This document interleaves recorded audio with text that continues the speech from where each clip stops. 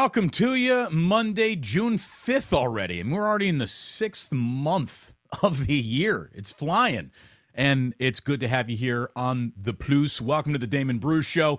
It is wonderful to have you aboard today. We got a lot to get into, and new bells and whistles coming. Anyone notice what's going on here? New microphone. Mrs. Plus was up to something over the weekend. I don't want to tell you exactly what she was up to, but it does sound a little something like this. Oy, oy, oy! Uh-oh. Daddy's got a new toy. We will get to all of that. Welcome. Hello. We begin this hello with a goodbye. Today's show begins with a rest in peace to Humm baby himself, Roger Craig, passing away at the age of 93 yesterday, the longtime baseball lifer. What a life he led. You know, this is one of those situations where, look, anytime someone dies, it's sad, obviously, but this is not tragic. This is a man who lived into his 90s. You make it to your 90s, you've done pretty darn well. How much longer than that you'd really want to go? Well, I guess that's up to you. A wife, 4 kids, 7 grandkids, 14 great-grandchildren, and he passes away yesterday, apparently of natural causes. I mean, when you're 90, whatever kills you at that point, unless it's a car crash, it's about time when that happens. But for a generation of Giants fans, there is no doubt a little dauber down, right? It's dauber down time because he helped a generation of Giants fans fall in love with the team, fall in love with the sport of baseball. I appeared for a little home and home with Larry Krueger last night after Game 2 of the NBA Finals, and we'll certainly get there in just a little bit. But he called Roger Craig the greatest sign-stealing manager in the National League. And in the era where the stolen base and AstroTurf fields and speed was prolific, Roger Craig's ability to always call that pitch out, to pick up the stolen base sign, is what really separated him from other managers around baseball. He was beloved. He installed a sense of pride in the San Francisco Giants when they had become kind of a prideless organization. A lot of players were really down on playing at Candlestick. And Roger Craig said, no, we're going to turn this all around. We're going to turn everybody's attitude around. We are going to turn what are clear disadvantages of Candlestick into a home field advantage for us as a baseball team. And he did a lot of things that resonated without a World Series championship, but greatly in the hearts of Giants fans. Again, a generation of adult Giants fans became fans of the Giants when they were kids on Roger Craig's watch. 586 wins are the 6th most in franchise history and the 3rd most by any manager who has managed the San Francisco Giants. And just to let you know, his overall managerial record was 738 wins scored against 737 losses. So it's official. Roger Craig goes out a winner. And long baseball career, baseball lifer. I did not know him when he was the manager of the Giants. I saw him around the club, as a guest of the team. He was, like a managerial emeritus, not emeritus, emeritus. He was a beloved figure around the team. He spoke with great color and language of baseball, and he will absolutely be missed by the Giants family. And I got to tell you, baseball really is all about family. And as I told you on Friday, I was bringing Jack to the yard. First game Jack ever went to was Bruce Bochy's last game. 3rd game Jack ever went to happens to be the same day that Roger Craig passed away. So when it comes to Giants managers, Jack has, just his presence in the yard means something's about to happen. If things continue to go wrong, maybe we'll bring him back there, and that's how they get rid of Kapler. But look, the Giants aren't that bad, even though they played a lifeless game yesterday against Baltimore and had a terrible homestand. They really did. Giants are off today. They're heading to Colorado for a 3-game series before returning to host the Cubs on Friday. But yesterday at the yard was magical. It was magical for me. Like I can almost cry thinking about the memories that I made with my son at the yard yesterday. I don't know what memories he'll take with him. He's 3 years old. I don't know how much of this will stay with him. He remembered his second game ever was in a luxury box, and he remembered our own room with cupcakes. So the kid's got a good memory. But, I mean, I really don't have any memories of my childhood that began until I was about 5 years old. But he still remembered just last year going to the park, and yesterday it was just me and Jack, and we had a wonderful day. I set the over-under at about, 4.5 innings. We lasted about 5. I'm going to call it a push because we actually only watched like 2 innings of baseball. I mean, first of all, the Giants didn't give us much to watch, but Jack just had a wonderful day, like a little kid running around the yard. It was fantastic. He officially, his stats on the day, he took down a pretzel. He took down a cup of Dippin' Dots. He took down half a sleeve of cotton candy. He took down 2 lemonades, one natural lemonade, the other strawberry lemonade, and had about as much fun on that cable car out in center right field as a little kid has ever had in the yard. He wanted me to pick him up so he could ring the bell so many times. I got sick and tired of it. I go to sit down on the cable car. Next thing you know, Jack is talking total strangers, mothers and fathers, to pick him up so he could keep on ringing the bell. Kid's a debater, man. He's an influencer.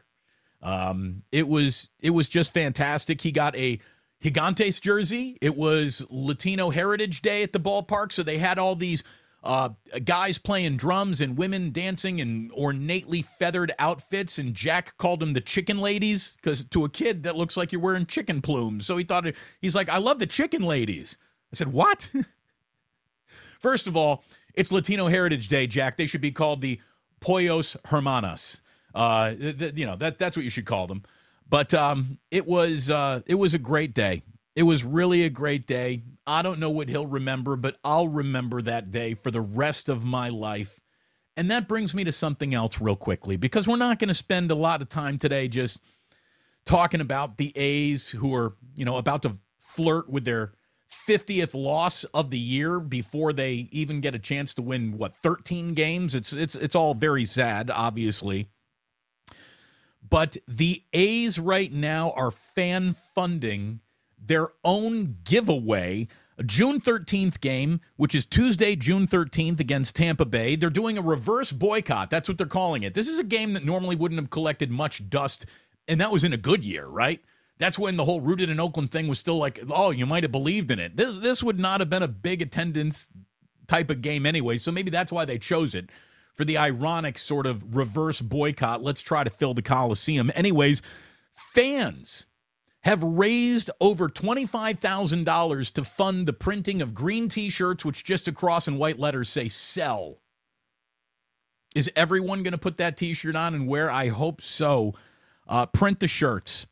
I love it. I absolutely love it. But unfortunately, it's impossible to shame a man who is without shame.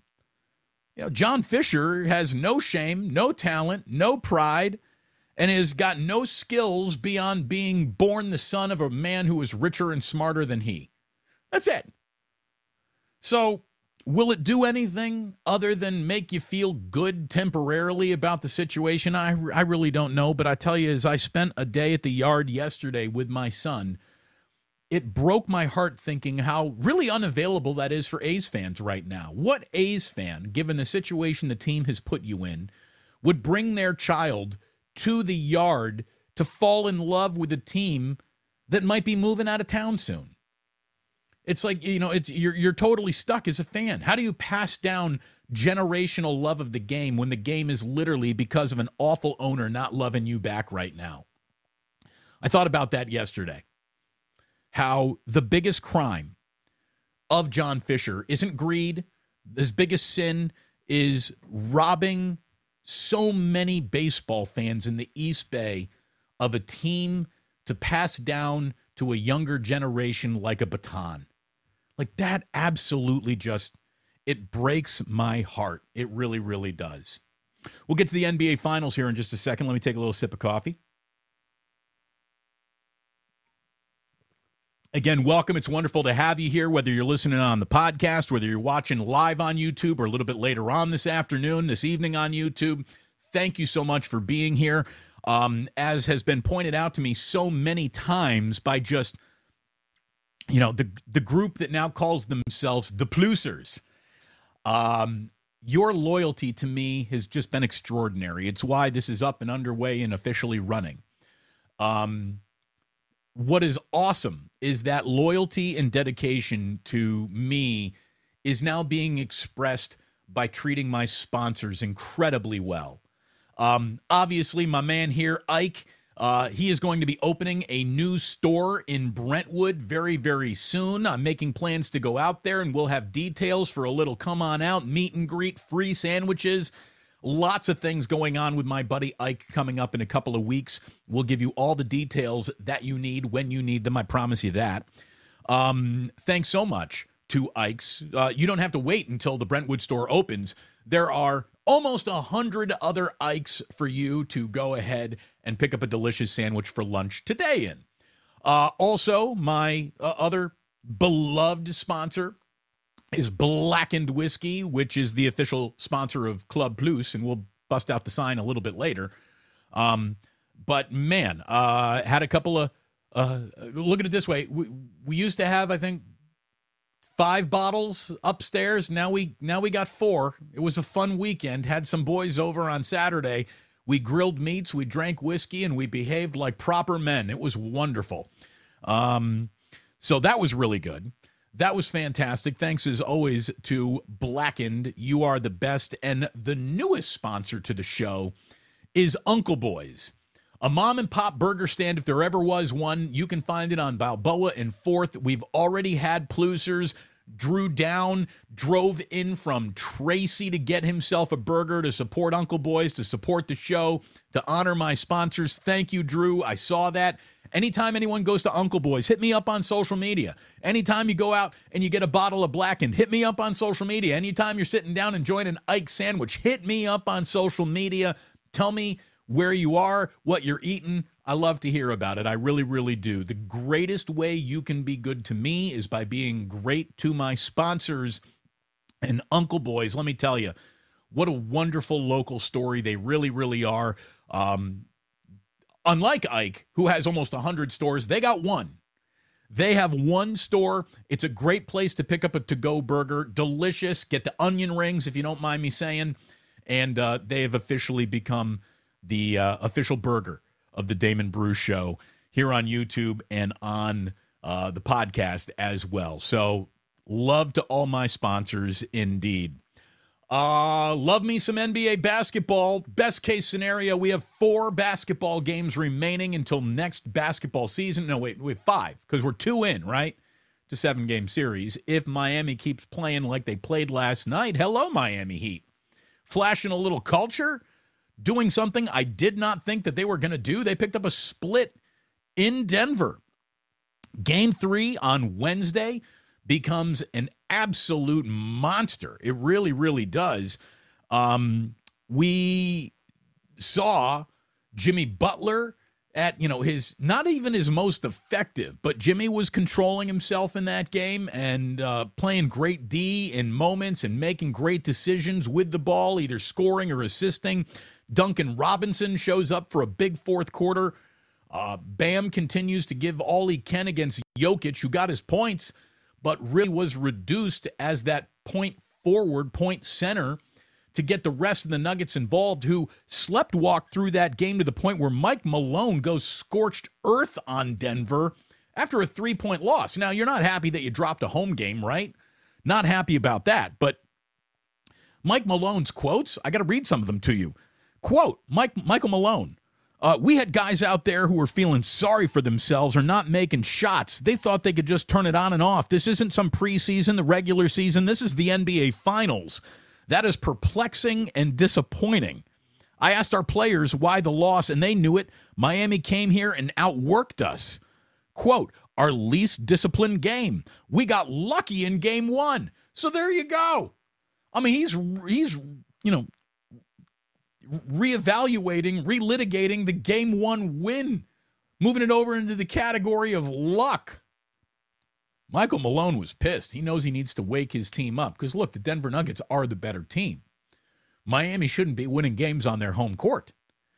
I wonder if the reason why that crowd gets a little, like for an NBA crowd, it is fired up at player introductions. It's fired up at pregame. It's fired up in the first half. And I wonder if like that's when the edibles start kicking in because that crowd gets a little, hey, man, come third quarter, fourth quarter.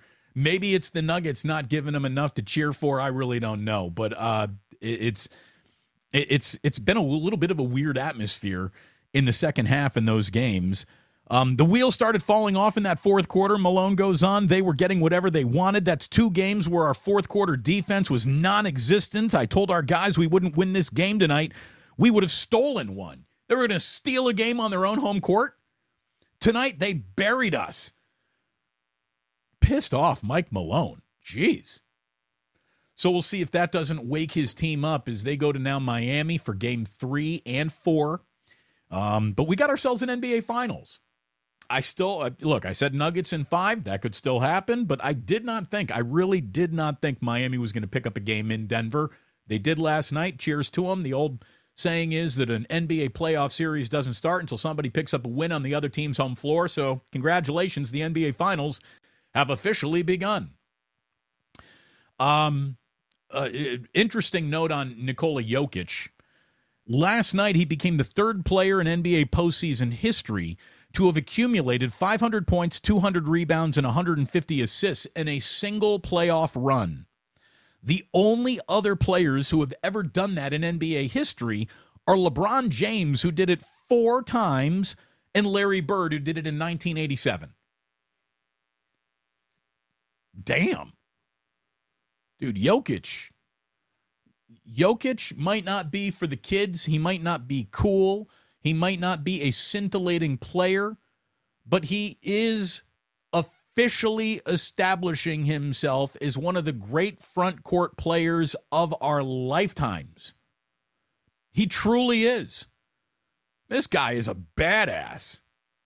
So those are some impressive stats, and that's great company to be keeping, obviously.